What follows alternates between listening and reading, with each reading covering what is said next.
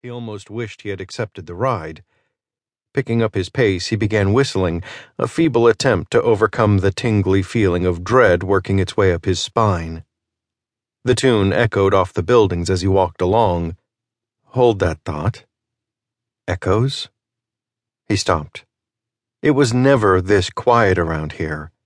Ever.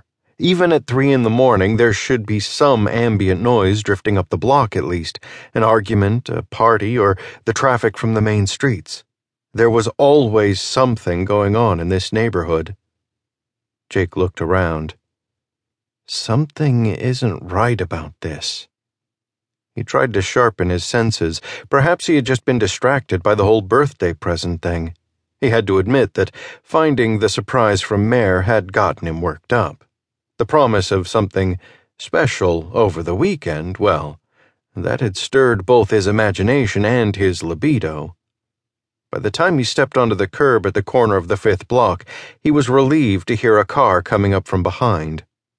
Even so, everything was suspect at this point, and as the Honda passed, he was surprised to see his boss waving at him from the driver's seat. The car continued down the block, turning at the next street. Too late, Jake wondered if he should have flagged him down and taken advantage of that ride after all. He had not realized that his boss traveled down this street on his way home. He had assumed it would have been out of his way to give him a lift home. In the distance, a church bell began to ring out the time. It must be midnight, he thought to himself as he picked up his pace. I should have called and told grandmother I was running late. She's probably worrying herself crazy. If he had a phone like most of his friends, he would call her right now. As the bell struck 10, Jake began to feel an odd burning sensation in his feet.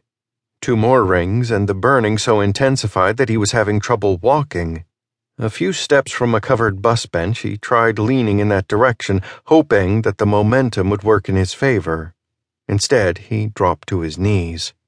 He was feeling dizzy. The sensation was also affecting his hands as well as working its way up the back of his neck. It felt like someone had doused him with gasoline and set his back on fire. "Help! I'm on fire!" he cried out in pain, hoping someone would hear and offer some assistance. His vision blurred as he made his way toward the bus bench. From the shadows, something was approaching. Was it a dog or something else? He was seeing double now. Was it 1 or 2 of them? When he reached the bench, it was all he could do to crawl up and lay there on his stomach. He felt as though he was going to throw up, and most of his body was racked with burning pain. The dog approached cautiously, sniffing the air as it came closer. Slowly, it circled the bench, stopping near Jake's head. It stood, looking at him, tilting its head from side to side. Jake did not move as the dog started to bark. It was not the full, loud bark of a dog about to attack. It was more like an attempt to communicate with him, maybe to get him to sit up. "What are you looking at, dog? Go get me some help!" Jake yelled at the creature as though he expected some TV act of canine heroism, but the dog only stood there growling. "Go, will ya?"